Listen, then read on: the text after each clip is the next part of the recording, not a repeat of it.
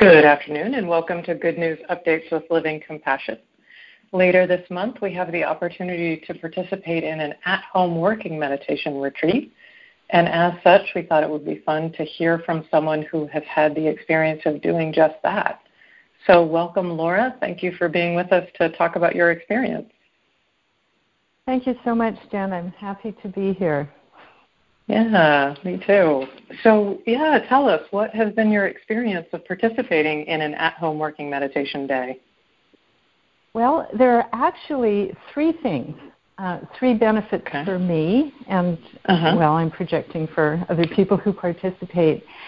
And the first one, way back when I first started doing the at-home retreats, was because I live quite far from the monastery, and there used to be weekend working retreats at the monastery, and I couldn't participate in them. So when the at-home retreats were offered, I was able to have that connection with Sangha that was really important for a number of reasons. So that's such a great point. So even when, when we were able to gather in person, remember those days, you weren't able to come to the shorter things that were available because it's such a long journey. And so when the virtual opportunity arose, you thought, perfect, that's a way that I can have the working meditation practice without being there in person. Exactly, and feeling connected and being connected, and what I started off doing at the beginning was choosing projects that were being presented as difficult and challenging and boring and hard and all of those kinds of conditioned orientations, because I knew that the support of Sangha would help me move through whatever it was that, whatever it was that came up. Yeah, it's so perfect, isn't it? So there's conditioning tells us it's going to be hard, it's going to be boring, it's going to be whatever it is, which is a cue to realize, there's a process going on around this. And so once you realize that, then to realize, that's a perfect project to work on because I'll have the support of Sangha to move through all of this resistance that ego is attempting to put up against it. Exactly. And what I discovered by, a couple of things again, putting the spotlight on the messages of conditioning really brought them to the forefront. And since a part of the retreat is recording and listening, or the workshop, that was just so perfect to get conditioning under the magnifying glass and just see the process in detail. Oh, that's so great. So it sounds like participating in the days, not only did you know you needed the support, but it also gave you that support partly in the form of really bringing to the surface, what is going on here? What are the conversations that are happening around us? What is that all gets brought to the surface, particularly through recording and listening through the day with it? And then I was able to see, what is my real experience and what is true for me? And of course it turned out, and as it always turns out, is it doesn't matter what the content is, because when I am present, it's all good. So big. That is so big. So really getting to see through these days, oh my gosh, it doesn't matter what the content is. No matter what it is, it's okay. It's all good. And so the projects that I thought were difficult or boring or whatever they were, they all turned out to be fun, and it turned out that I was adequate to completing them, even if I didn't complete them during the retreat, right? Or during the workshop. Exactly. It was, Which I think is a piece of it, right, is that, we're told, it has to happen in a certain time frame and blah, blah, blah. But when you catch on to the process in the way that you're describing, then I've kind of got this process momentum. And then now that I've got that, I can keep on with this project or apply it anywhere else going forward. Exactly, and I have all the support I need, I have all the resources I need, and it's really fun. Which is the which is the fun takeaway is something that was being presented perhaps as not as grueling or whatever turns out to be fun because I'm here for it. Yeah, exactly. It turns out to be fun because I'm here for it. So that's really essentially, that's what we're always practicing is being here. But in this particular context, we're practicing being here with tasks, being here with going around doing the activities of our lives. It's funny, Laura, it hadn't occurred to me until we're having this conversation. What a beautiful, perfect kind of assistance to our recent focus in the year-long retreat, right? We had those weeks on working meditation, and now we have a chance to kind of huddle back together and practice with it with a particular thing for a whole day. Right. It just fits so nicely together, doesn't it? It really does. Yeah. So now when I do the at-home working workshops, there's no distinguishing between fun tasks and grueling tasks or enjoyable or not enjoyable. It's just whatever comes up at the time. The practice is to be present to that and aware of the process. So whatever comes up at the time. So it sounds like signing up for it and then just waiting to see, okay, well, what does life present? And realizing that those distinctions that conditioned mind would want to make, I like this is fun, oh, this is grueling, this is boring, I hate this, that those distinctions start to fall away and you realize, I can pick whatever's here to pick, whatever's up right now, and practice having fun with that. Yeah. Exactly. Yeah, and as you say, there's the support of our own recording and listening practice during the day, and also getting to hear from Sangha. That's always, for me, such a fun part of it, is, hearing what other people are working with and what they're working on and what they're seeing through all of that. Yeah, it's just this lovely shared experience. Yeah. It really is. Yeah, because, back to the old, again, just very much like the year-long retreat and the radio shows, where everything everyone calls in to talk about is something that I can relate to on some level, and often something that, maybe someone's looking at it in a way that I hadn't thought to look at it, or someone chooses to work with something that it never occurred to me to work with. Yes, exactly. So benefiting from others' experiences is a huge part of the workshops as well. Yeah, it really is. Benefiting from other folks' experiences. Yep. Yeah. So we have one of those on the docket. I'm sure Michael will have that on his announcements. I think it's coming up at the very end of this month. So, yeah, we're hoping that folks will jump in, and kind of one of those the more the merrier kind of activities. Yes, I'm really looking forward to it. Me too. Even as you're talking, Laura, actually, it's funny because I'm having some things drop in. It hadn't occurred to me to choose them this particular topic. Those places, as you were talking about a minute ago, those places where it hides out, like, no, I don't want to do that one. That's too hard, or that's too boring, or that's too. And often those are great ones to pick because, as you point out, we have all of that support to do it. And what I've noticed is if I choose one of these ones that I'm being told I shouldn't choose for the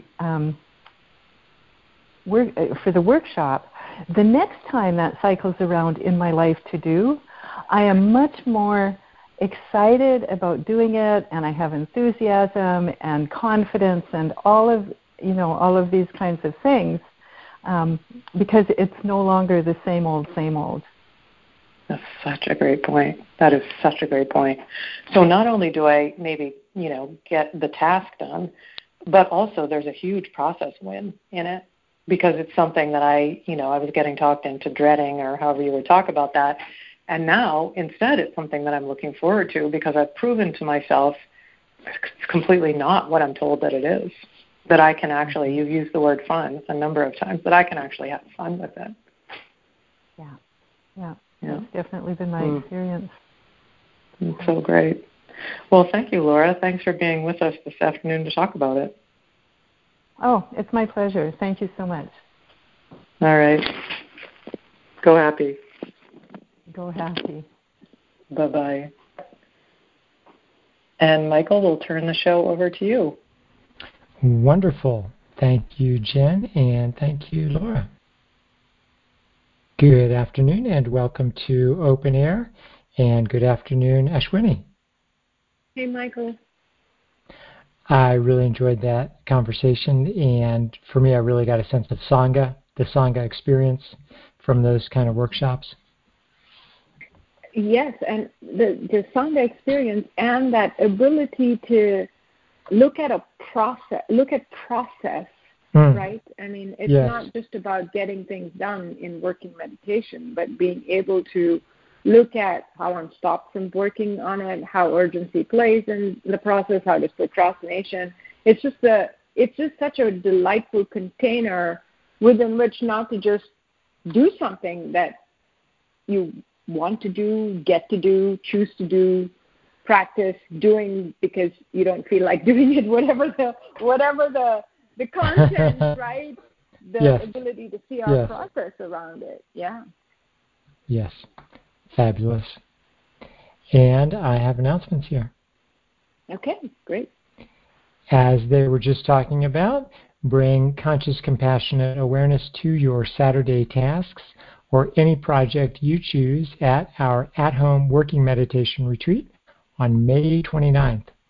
Projects are a lot more enjoyable when we do them with Sangha, so join us for a day of fun and awareness. And if we acknowledge our Buddha nature, we can live in Gassho with the Buddha nature of all life. In our new group coaching offering, A Journey to Zero Waste, participants will train to bring conscious awareness to our habitual orientation towards stuff. The 4-week virtual class will meet on Mondays starting June 14th. Well, and that's a really exciting offering, Michael, because at the monastery we're really, really attempting to go to that notion of zero waste, right? Everything that we purchase, we are able to return back to the earth, bring such conscious awareness into, and we've always done it, whether we've done it in the garden or extending it to what we buy and what we have. And so while it's very much a process offering, right, where we get to examine our process around stuff, there's also a whole bunch of practical tips on how we would go about getting to living a zero-waste lifestyle if we choose to do that, and what would stop us from all the stuff the voices will do to stop us from moving down that path, right? Just like Laura was saying, it's too difficult, it's too hard. So it'll be a very, very interesting one to participate in. Yes, that sounds fabulous. What I heard you say was process, of course, and also the practicalities of the content.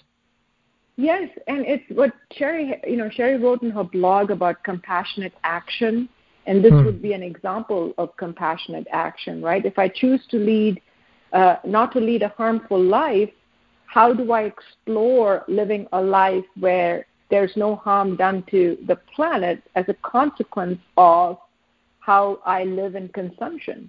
And exploring that is just a marvelous way to bring awareness to that and potentially to change the way I live. Yes, that sounds fabulous. And a few reminders for today's show. You can make Gassho to indicate your desire to talk with Ashwini by pressing *6 and then 1. And a conversation on one topic, please, in about 5 minutes is fabulous. Okay, Ashwini, I think we are ready here. Great. First caller, you are now live on the air, and would you please introduce yourself? Hello, Ashwini. Hello, Michael. This is Tom in Texas. Hi, Tom. Hey, Tom.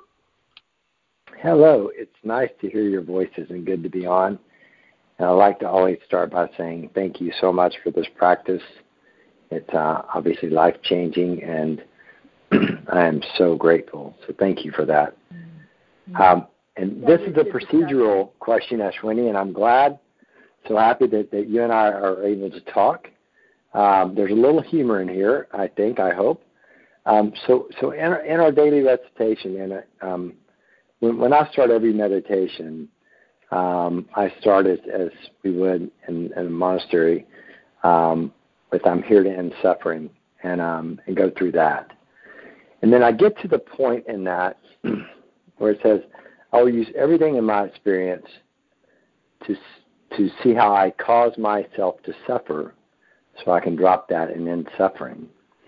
And in practicing, I found that I've changed that to see how I am caused to suffer.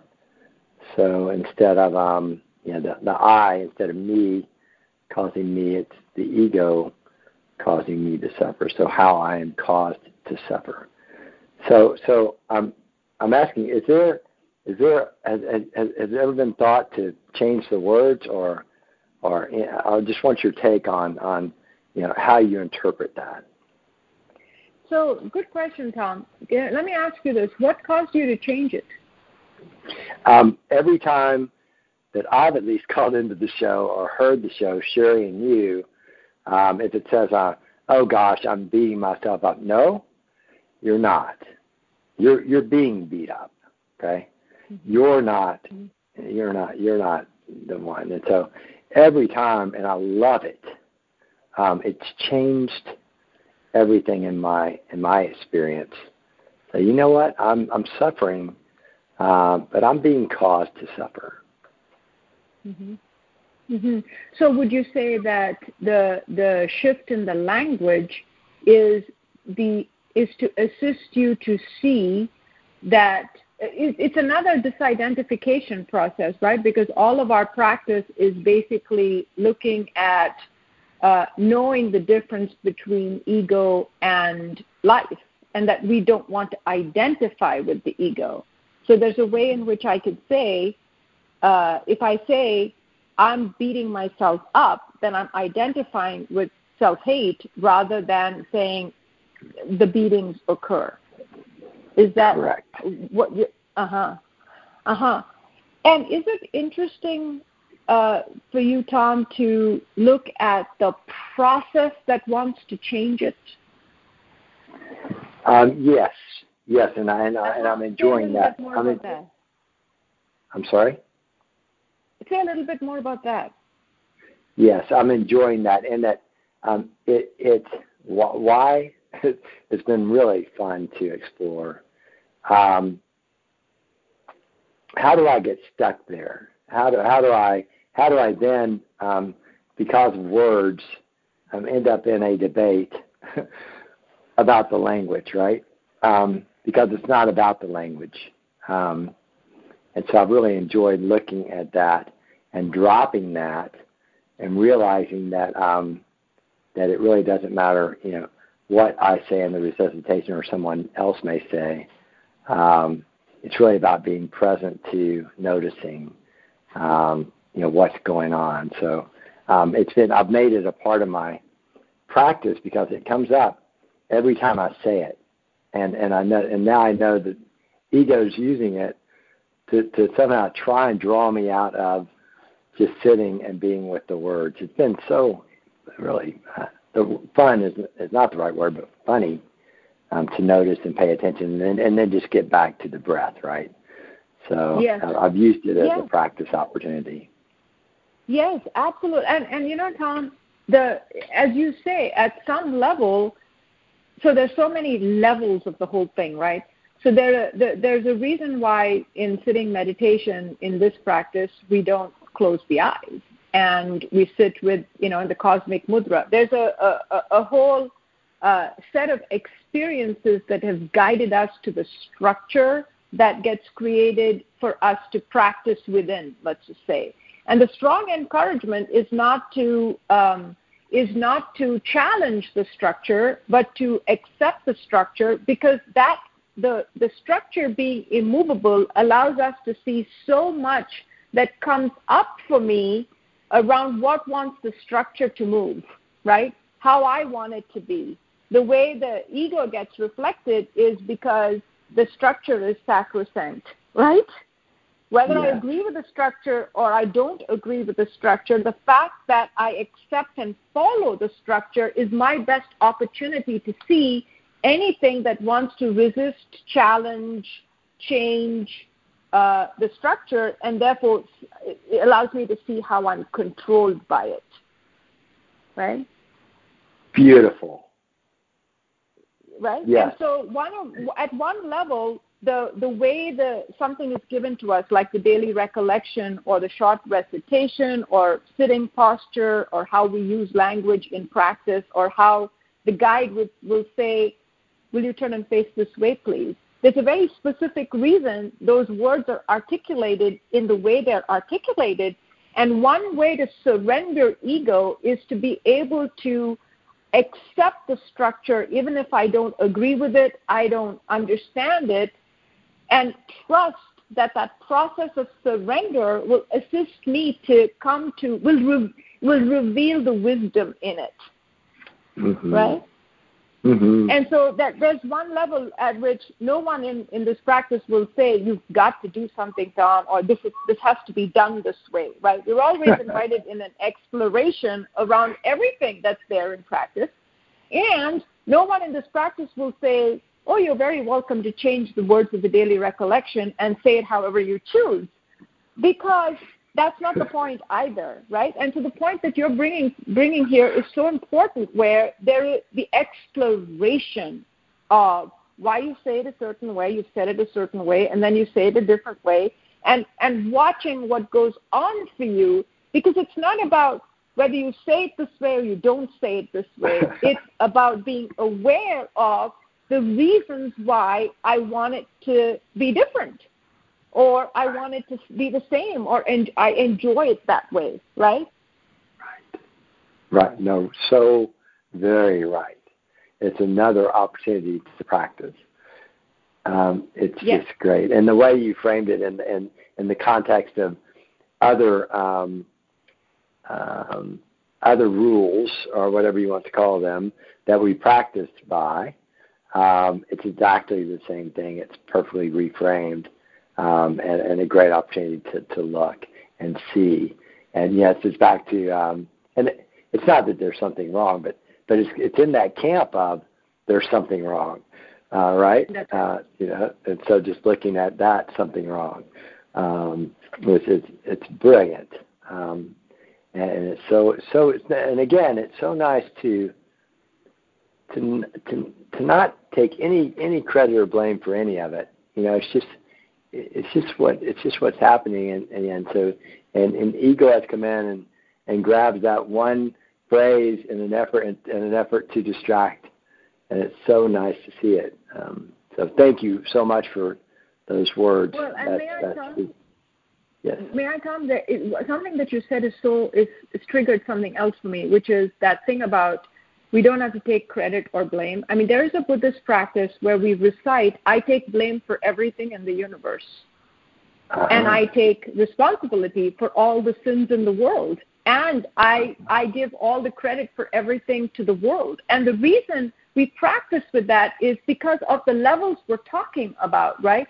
There is once you know that you're not the ego, then there is no problem saying how I caused myself to suffer, because the words are not getting taken in identification. So at the first level, I'm saying the words because that's the way the words are said. Then I have all of this exploration, and I get to this place of complete disidentification. Then it doesn't matter if all the sins in the world are attributed to me, because I know I'm not that. Right? I can joyfully say it and know that at some level it is true, and at some level it's absolutely not true. And therefore, I'm just reciting the words in the place of having both those perspectives. Mm-hmm. Wow. It's brilliant. Thank you, Ashwini. Thank you, Tom. So cool. Yeah, very cool. All right. Go, Happy. Thank you.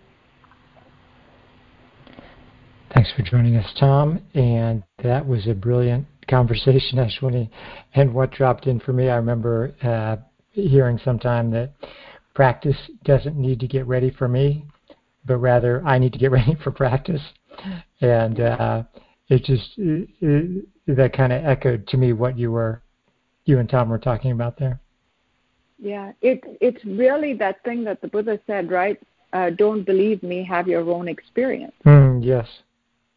And the maturity with which we come to that evolves over time with our experience, right? At first, you start with, okay, this is the structure. I'm working in the structure. I explore the structure, and then I come back and I see the value of the structure, right? And then there's freedom in the fact that I follow the structure. Yes, definitely. And we have another caller here. Great. Thanks, Michael. Sure. Next caller, you are now live on the air, and would you please introduce yourself? Yes, hello. This is Barbara from Chicago.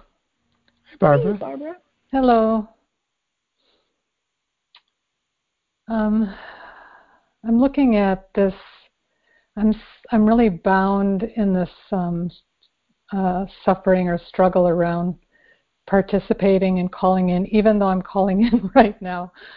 Well, then you've got to say you're not bound by it, right, Barbara? Yeah, I don't want to be. I can say I don't want to be bound by it, so that's why I'm. Yeah.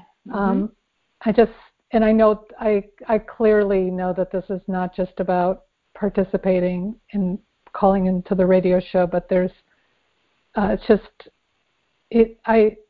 just seeing so much about it that like one thing is that I'm not available to call like every morning, even though I'm in the retreat. I can only call very rarely, and if I don't do it, it puts enough time in between the opportunities to call that it keeps me in this state around it. You know what I mean? It's like it keeps. It never gets easier, I should say. And I really, and then there's a voice that says it should be easier. It shouldn't be so hard, or, you know, I don't know. There's so many conversations about it, and I just so want to be free of this and be here, you know. So. Mm-hmm. So let me see if I'm following right. So first of all, the heart's desire, the practitioner's objective is to participate wholeheartedly. This is your practice. This is your life. This is what you want to be part of, right? So that's absolutely there. Yes, that's very. That's completely there, and you're recognizing that there's suffering around it, right? Because even though that's what you want to do, that's what you would choose to do, this process interferes with it. And there's a lot of attention that you're bringing to the process, right? And to look at, well, how does this happen? And it's really clear to you when you look at it how it happens. So the clarity is, first of all, I'm not able to do it regularly. And if I don't do something regularly, then I get talked out of doing it because the resistance that I feel towards doing it grows in proportion. So if I was able to do something over and over and over again regularly, then you wear away the resistance so that the next time becomes easier. But in your case, because you're not allowed, you can't get on the show in the mornings, if there is that time, then the level of resistance you have to overcome increases, and therefore it does feel difficult for you to put yourself in the queue. Yeah, I mean, it just feels like it's the same, you know, even though, it just, and there's this idea that it should be easier than it is, and I shouldn't have any resistance at all, and you know, there's that too. Yeah, so that's the important piece also, right? That the conversation that you're listening to is it feels hard, but it shouldn't be hard. If you were a better person, then it wouldn't be that hard, and it should get easier, right? So that's just pure self-hate, right? And so let me ask you this, Barbara. You don't want to be bound by. So I always look at anything in practice as how do I train with it, right? Because everything, we could train with everything.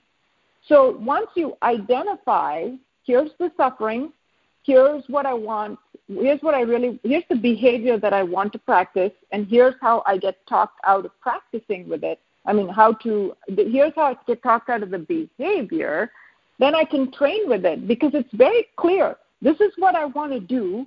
This is how I'm stopped from doing it. So then how do I train to choose what I want to do, right? Yeah. Yes. And so have you practiced with that in some way? Well, that's I have 2 opportunities a week to call in, live. And I really want to take and I get talked out of that it could be, and then it'll be another week or something. So I want to call in, and I'm also clear. I've also seen this, that it doesn't matter if I'm selected or I'm on live or not, that it's just me showing up, that's really important, and just to consistently do that. So yes, and I made that commitment to myself today, and but I could feel it feels like wrestling, yes. to actually, and even when I'm sitting in the queue, I feel myself want to take myself out of the queue, and then I know I'll get beaten up. It's just such an. So and then here's one way to work with it, Barbara. For now, right? The first step. It looks like you've made the commitment twice a week to be able to get on the radio show, right? These are the times, and I'm going to commit to doing it. So the couple of things and it sounds like the task is made really, really difficult, because even if you keep your commitment, what you're told is it has to feel a certain way. It has to feel easy. You can't struggle. You can't feel the resistance, all of that, right? This is the example that Cherry often gives.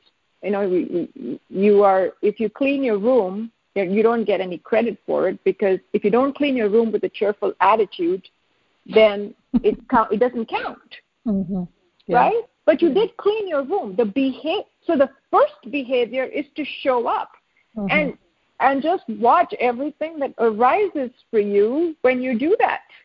So if you make the commitment and don't show up, you get to see everything that prevented you from getting on. And if you show up and there's a conversation about how it should be and how you should feel and how this needs to be easier, you just watch that too. So to basically, the practice is simply showing up, not showing up without a voice in your head telling you how you need to be experiencing showing up. You practice with that for a while, right? Yeah. And that's it. Just let it go, because there's a payoff. Even if the payoff of the conversation is to make you miserable, rather than letting you celebrate the fact that you're keeping your commitment. Yeah. I see it. I see it all. It's all very familiar. And that's exactly right. So then you can do that for a month, 2 months, where you just show up both those times. You don't let a voice talk you out of getting into the queue. And then you're in the queue, and you watch all of that conversation come up. And then perhaps the month after that, we can work on a training mechanism where the attention is on the words that are being said, right? So I reflect everything someone is saying on the call, so that my attention is not on the voice that's telling me how I want to feel on the call. And we can train with that. Yep. Yeah. I want to say I'm in, and then Yes, you are in. you don't want to say it. You are in, right? Yes, I'm saying, you are in. That's exactly right. And you understand you're against a worthy opponent who's not going to give you the win. Yeah. And so you've got to take it. Yeah. Yes, I know. I feel like, I don't know, sometimes I get a lot of images around the practices. They could come up visually for me, and there's like a little kind of superhero part, just this part that's fighting for this life, fighting for the heart, and that's the part, that's the one who's calling in. Yes, well, and spiritually speaking, right, Barbara, it's what we were talking about with Tom. My whole practice is based on identifying with all that I am, not all that I'm not. So in that struggle to be that which is willing, that which is sincere, that which is joyful, that which is participating, that's what is compassionate, that's what you're doing by showing up and staying on the call and eventually refusing to listen to a conversation that says there's something wrong with you because this is not cheerful and this is not easy and this is not a joyful process for you. If we don't listen to the content of it, if we stop believing what it's saying, then we have a chance to experience what we truly are, and that is really your practice, right? I choose not to identify with that program that says who I am and what's wrong with me, and choose to be, or choose the practice of being what is me. Choose the practice of being what is me. What animates me. What animates me. Yeah, thank you. Which is presence and has no issues about difficulty or ease or how you should be or what's wrong with you or any of those things. Yeah. Because your practice is not to get to the standard that's idealized by ego. Yeah, right. That it should be a different way or feel simple or whatever, however it's supposed to be. Exactly. It's supposed to be different than it is. That's exactly right. Now you get to have your experience of how it is, not how ego thinks it needs to be. And you do that by watching what it thinks it needs to be and going, okay, well, that's what you think it is. Yes. Yeah. That's not how it is. Yeah. Oh, thank you so much, Ashwini. Thanks, Barbara. Thank you. Thanks, Michael. Hey, you're welcome. Thanks for joining us, Barbara. And Ashwini, the courage is awe-inspiring to me. It's amazing. It is. Just fabulous. Just fabulous. And Ashwini, we're going to hear from our recording and listening program, and then we'll come back and talk with more callers. Recording and listening is one of the most powerful tools for ending suffering. RL is based on a radical idea that rather than being lost in a conversation and conditioned mind, we can live in a conversation about what's true, what's real, what's arising in life in the moment. With recording and listening, we develop the powerful skill of directing the attention, enabling us to access the wisdom, love, and compassion that is our authentic nature. We have a 6-week virtual class to train in this amazing tool and experience its benefits. Sangha who have taken this class are saying that learning to direct the attention opens up endless possibilities and so often provides clarity and hope. Others report that finding refuge in my own voice and strengthening the awareness of the mentor is both transformative and powerful. Now is a great time to sign up with a recording and listening trainer. This class is perfect for brand new folks and old-timers alike. To sign up with an individual trainer, simply email rltrainer@livingcompassion.org. Please check the website for quarterly group classes as well. Experience the joy of presence with the support of recording and listening. Welcome back to Open Air. And Ashwini, we have another caller here. Great. Next caller, you are now live on the air, and would you please introduce yourself? Hi, Michael. Hi, Ashwini. This is Kelsey in Santa Rosa. Hey, Kelsey. Hey, Kelsey. Hi. I am just parking and going to turn my car off, but I don't think that should affect. Can you still hear me? Yes. Okay. All right. I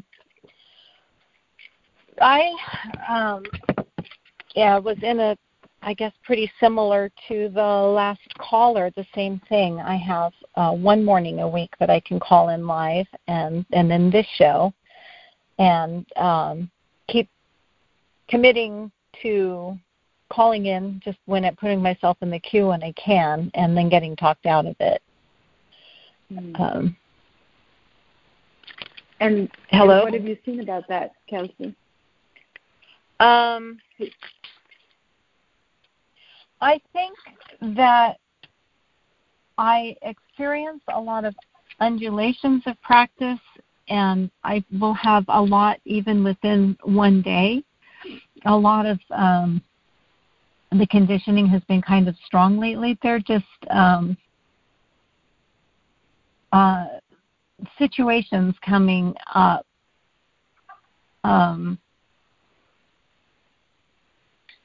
So let me make sure I'm following. So you experience undulation in practice, and by that you mean that there's an oscillation between identification and disidentification, or that you sometimes are able to keep your practice commitments and sometimes you're not?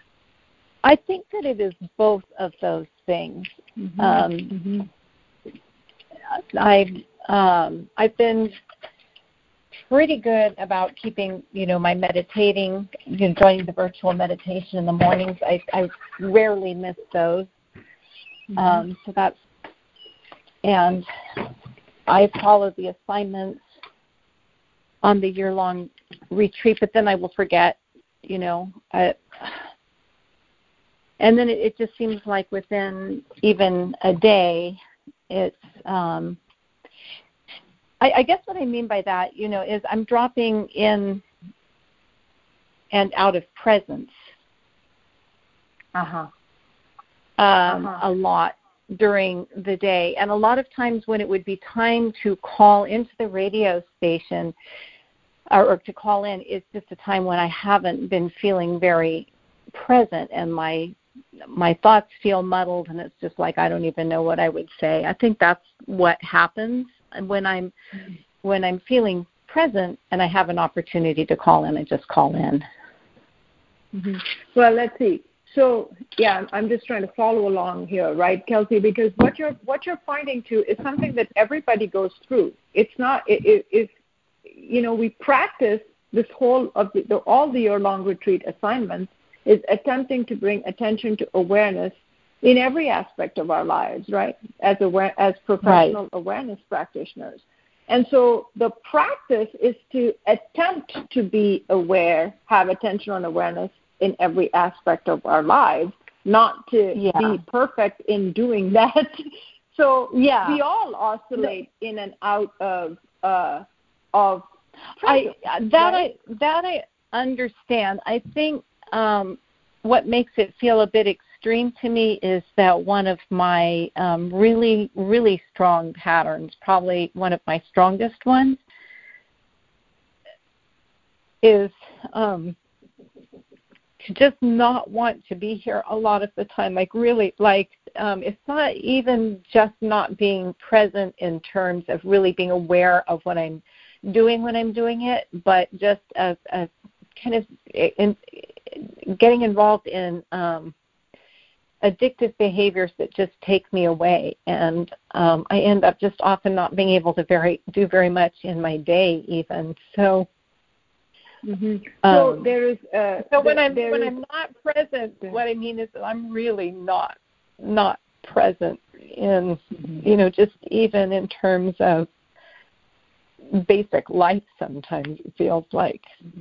And this is a pattern that you've noticed a lot, right? That the way in which the voices work on you is to distract you to the point of causing you to do things that don't take care of you, not just right. Yeah. Undulations in and out of whether or not you meditate or not. Mm-hmm. Right. Yeah.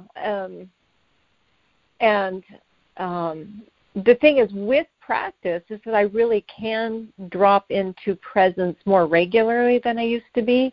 So the contrast, I think, can be a lot. Like I'm just, wow, I'm really present, and I can see that all these, I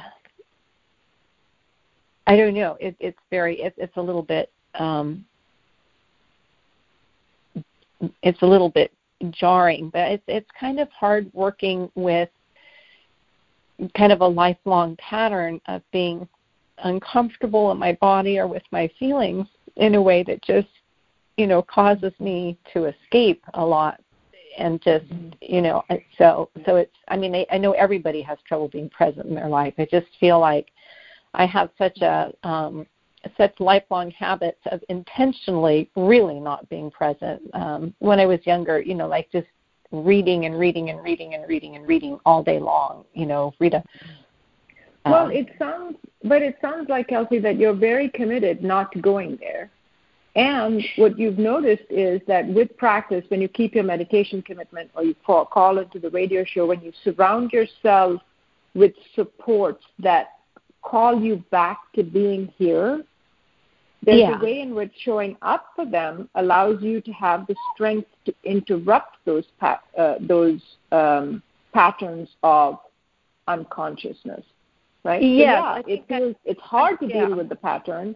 It's jarring when you drop off the cliff, when you've been present for a while and have been showing up for yourself. And it's disappointing too.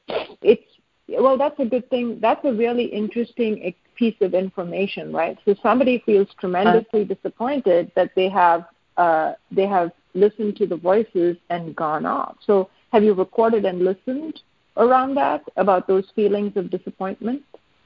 Yes, I do. Those are times when I can have trouble reaching the mentor. I think almost a performance anxiety, or just something comes in that I'm not trusting that real voice, sometimes I just feel like I'm getting an ego voice that's pretending to be the mentor or something. Mm-hmm. Yeah, and that's why we want to practice, right? Because we sort of, a couple of ways to just practice with that, right, Kelsey, is perhaps to make a recording with about all of the reasons you enjoy being here, all of the things that work in your life because you're here, when you don't go into those unconscious places, right? So it's available to you, and you keep listening to all of the reasons for being here. And so it becomes sort of a way to get in touch with what will motivate me to continue to go up against the program that wants me to go unconscious, right? Or can talk me to go unconscious, because I choose to be here, and I'm in a lifetime of interrupting that pattern. I'm wherever I am with it, grateful when I'm here, aware that I could be talked into going unconscious at any time, but recommitting every time that happens to continue to keep doing the things that will allow me to be here, and having the patience and the compassion for the person who has the willingness to do that. Yeah. Right? Because otherwise, I project what the conversation of disappointment leads to is, well, you're practicing and it works a little bit at the time, but really you can't prevent this addiction, and I have complete control over you to jerk you away from your life anytime I want. And then you go, oh my God, that's true, and then, what's the point, and all of the... And so to interrupt that conversation, right, to basically go to here now, I'm awake. I'm aware of that pattern. I'm going to recommit to being here, to all the things that I can do. And as you've noticed, when you started practice, unconsciousness was a habit, and you could be gone for a couple of years. But with consistent practice, with commitment, with support, with structure, with willingness, with sincerity, you've been able to get to a place where you can even say, wow, I can see those unconscious patterns. I don't want to do those unconscious patterns. I'm even successful not choosing those conscious patterns. So you keep doing the thing that will assist you to be stronger than ego will be. And because you're worth it, you're committed to doing that. Well, yeah, and I think just not looking, I think sometimes I'm looking to, something the last caller said, I don't remember what it was, but it made me think, like one of the days when I was not in that pattern and I was able to really get a big thing done that I've been meaning to do forever, and, it should have felt good. It was like it still didn't. And so I realized I'm still looking to, it's like I'm still trying to please those voices in some way. Yes. And so maybe that's part of where the disappointment is when, I think the practitioner really is disappointed when I get derailed again, but the voices are what's beating me up when that happens. That's a good distinction. And they're never going to give me credit for what I do. Yeah. It's never going to be enough. That's exactly right. Yeah, and I think that's a powerful insight to go, something happens, and the first impulse that we're conditioned to do is to check what the voices want to say about it, and they have never anything good to say, right? And so your sense of well-being doesn't come from consulting the voices at all, right? They're never going to say anything good. Yeah. But it also doesn't come from what you do, which is an interesting thing. You just said, right, I did something that was tremendous and I still didn't feel good. The reason I don't feel good is because, as you said, I'm looking to the voices as to how this experience should feel. Your sense of well-being is based on being present. It's unconditional, right? You are well-being. Right. And if I'm referencing that, then I'll be in well-being. And so to recognize what you've seen, right, as long as my attention is on the voices, it doesn't matter if I win the Pulitzer Prize. I will still feel bad. Yes. Yeah. Yes, I think it's right. Yeah, and it's that feeling bad that I keep trying to escape. So that's that's so good to see, and you can't escape it, right, Kelsey? You have to redirect your attention to being here, and so that's why the recorder is so good, because when you pick up the recorder and say, "I'm feeling bad," and talk about what it is you're going through, you're facing the voices and seeing through how incapable they are of making you feel miserable if you don't listen to them. Yeah. Yeah. No, I even got caught in one for a while that was just like, I give up. But I was so clear. I mean, I was caught with it, but I was really clear. That's not me.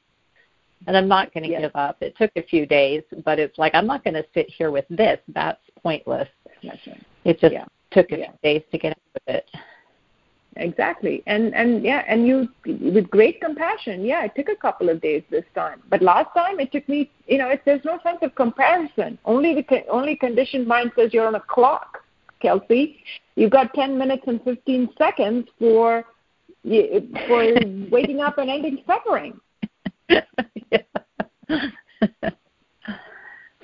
Yeah. Okay. Yeah. All right. Keep it posted. Helpful. All right. Thank you, Ashwini. Take care, Kelsey. Bye-bye. Okay. Bye-bye. Thanks for joining us, Kelsey. And Ashwini, that sounded like a continuation of the Courage Show. I know. Great. It's just so inspiring to me. It's continuation of the courage, right, Michael? But also for all of us to get the structure of the process we're in. Shelley said it on the show this morning, right? We're not getting anywhere. We're just here to see through everything that we have to see through. There's nothing wrong, and we really get to have our experience of that over and over and over again. We're not trying to get to a place of complete equanimity where we don't actually experience anything in life. That's not the point of awareness practice. You mean the flatline goal? That's the flatline goal, yes. The impossible flatline goal. Yes, and it's just such an extraordinary privilege to hear from everyone and to experience Sangha and what each person is seeing. And I'm trying to remember your quote now, Ashwini, that intelligence manifests through all of these different nodes of intelligence. Yeah, that we get reassured in the process that we're in, right? Because it's completely fine. Where no one's ever going to tell you, oh, because you are disidentified, you're a bad person, right? Everyone's going to tell you, oh, you got to decide. Just like it's that Alan Watts quote, right, Michael, when the Hindu says, when you go up to a Hindu and say, you know, I've realized I'm God, and the Hindu laughs and says, I knew that all along. You just realized. Right? It's the same thing. No one's going to say you're disidentified and you're bad in this practice, because the whole process is to look at it and go, yeah, I realized I'm disidentified, and that was ego. Wonderful. That's where we're going. Yes. Fabulous. All right. And we have another caller here. Next caller, you are now live on the air, and would you please introduce yourself? Hey, Michael and Ashwini, it's Diane. Hey, Diane. Hey, Diane. Hey, I almost got out of the queue, so this will be interesting. So my question that's been rattling around in my brain, and maybe it's just indicative of, you know, wanting ego to be gone, but my question arises because a lot of modern psychology talks about how the places where we really get hooked, the places where we really suffer, well, they talk about it in different ways, but it's stored in the body. And that working with the body to unwind those places can help us, and some would say is the only path to not constantly getting tripped up over the same sorts of things, or in our language, getting identified over and over again in similar situations. And I'm wondering if you could speak to that. Well, you know, Diane, what is your experience? Well, my experience is that can be very true.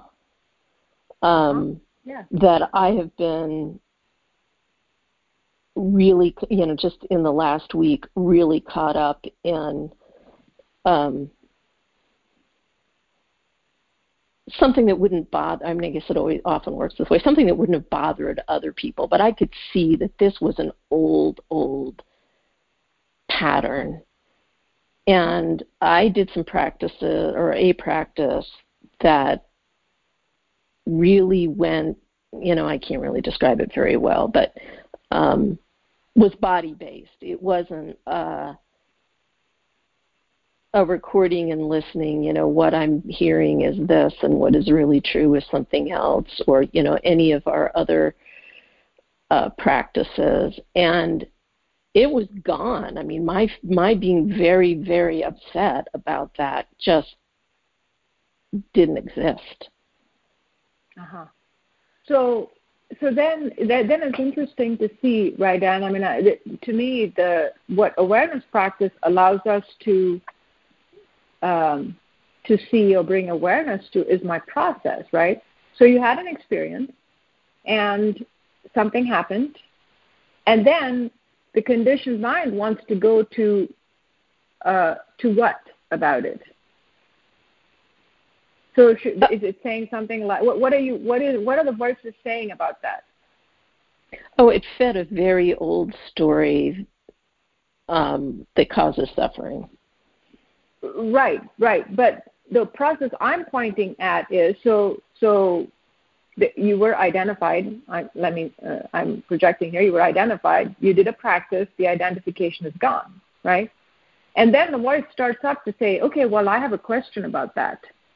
So the way in which this thing went away was this way, and it didn't go away with recording and listening. And so what that means is, right, there's a conversation about it. That's the process that's interesting to see, right? Yeah, and maybe I'm still caught up in the same process you're encouraging me to take a closer look at. But one was a faster, easier way of just like it was gone, rather than okay, I'm going to record and listen, I'm going to do right and left, and I'm still going to be stuck in it. That's exactly right. So you can go ahead. You're still going to be stuck in it. Go ahead. Yeah. So what you can see is that the process, so I would project that the process that you're in is figuring it out, wanting it to be black and white. There's an interest in it being easy, in it being over. All of those things that the process language points us to is the process I'm in, right? And so then that's the place to explore. That's the place to bring awareness to. Rather than, and to recognize what wants the answer, right? Is it this way or is it this way? Because if it's this way, then I know something that I could do in order to end this. And there you go into the conditional. There you go into knowledge. There you go into conditioned mind. And it may work that way. It may not work that way. Tomorrow you do the same practices and it doesn't go that way. You record and listen, it goes away, right? And so that process that keeps us from being in continuous presence, experience, exploration, in the moment, learning in every moment, that is what that conditioned process is interrupting.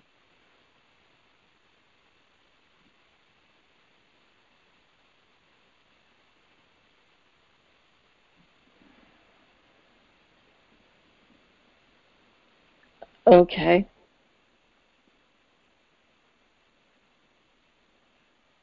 And now I go back to, I'm going to have to listen to this again. I think I see part of what you're pointing to. Mm-hmm. And it's not about wanting it necessarily to be easy, but it's certainly about, I don't want to keep getting tripped up over these same things over and over and over again. It doesn't serve anybody. It doesn't serve anybody, and yet it happens, right? Yeah, but if there's a way to unwind it from its root, I'm interested. That's right. And so what we're interested in is believing. It is the belief that I have that there is a root, that it is real, it has to be unwound, it will be done, and continuing to explore that.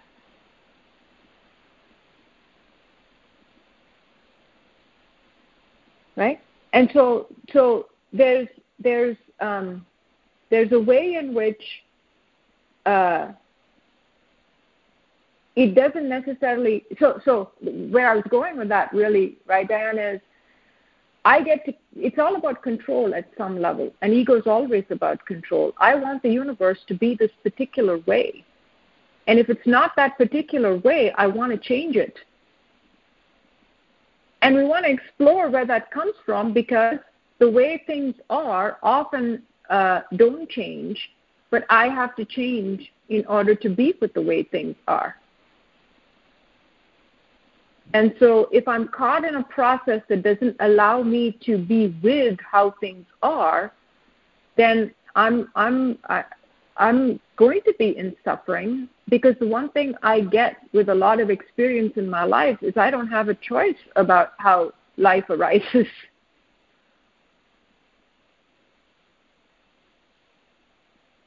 No, of course. We don't have a choice about what. Yeah, that's right.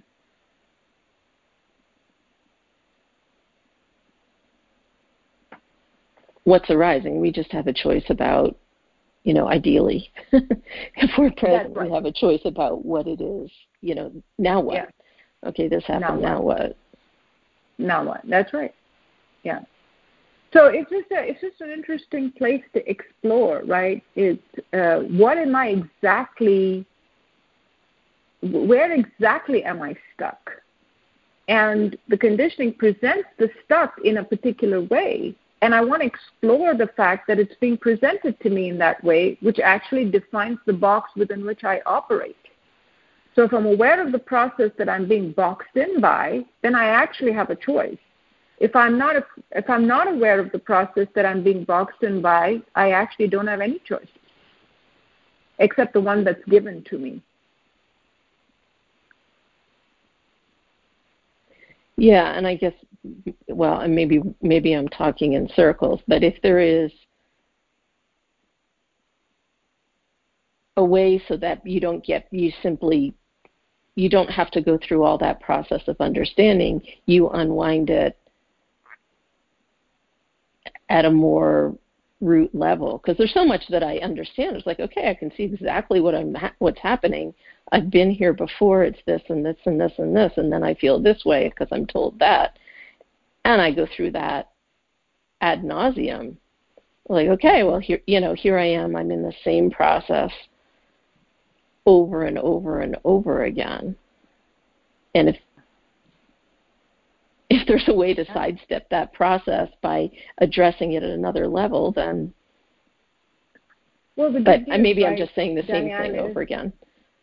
Yes. Well, let's listening to the conversation again would be helpful. And here's the good news: you can have your experience. You could try this, and then you could try this, and then you'll find out. Right? There's nothing that says you cannot try something and have your own experience. Yes, which is one of the delightful things about Buddhism. It says, what's your experience? Rather than giving you dogma that you're supposed to believe. The principle that I was pointing at, right? That the process that you were in looking at it was looking for an answer. An absolute. And we always want to be conscious when we're in that process. That's all. Okay. Well, I'll listen to this again, and I may call in with chapter 2 of my question. Yes, definitely. We keep looking at it. Doesn't satisfy ego, but boy, does it satisfy us. All right. Thank you. Thanks, Diane. Thanks for joining us, Diane. And Ashwini, we are just about at the top of the hour here.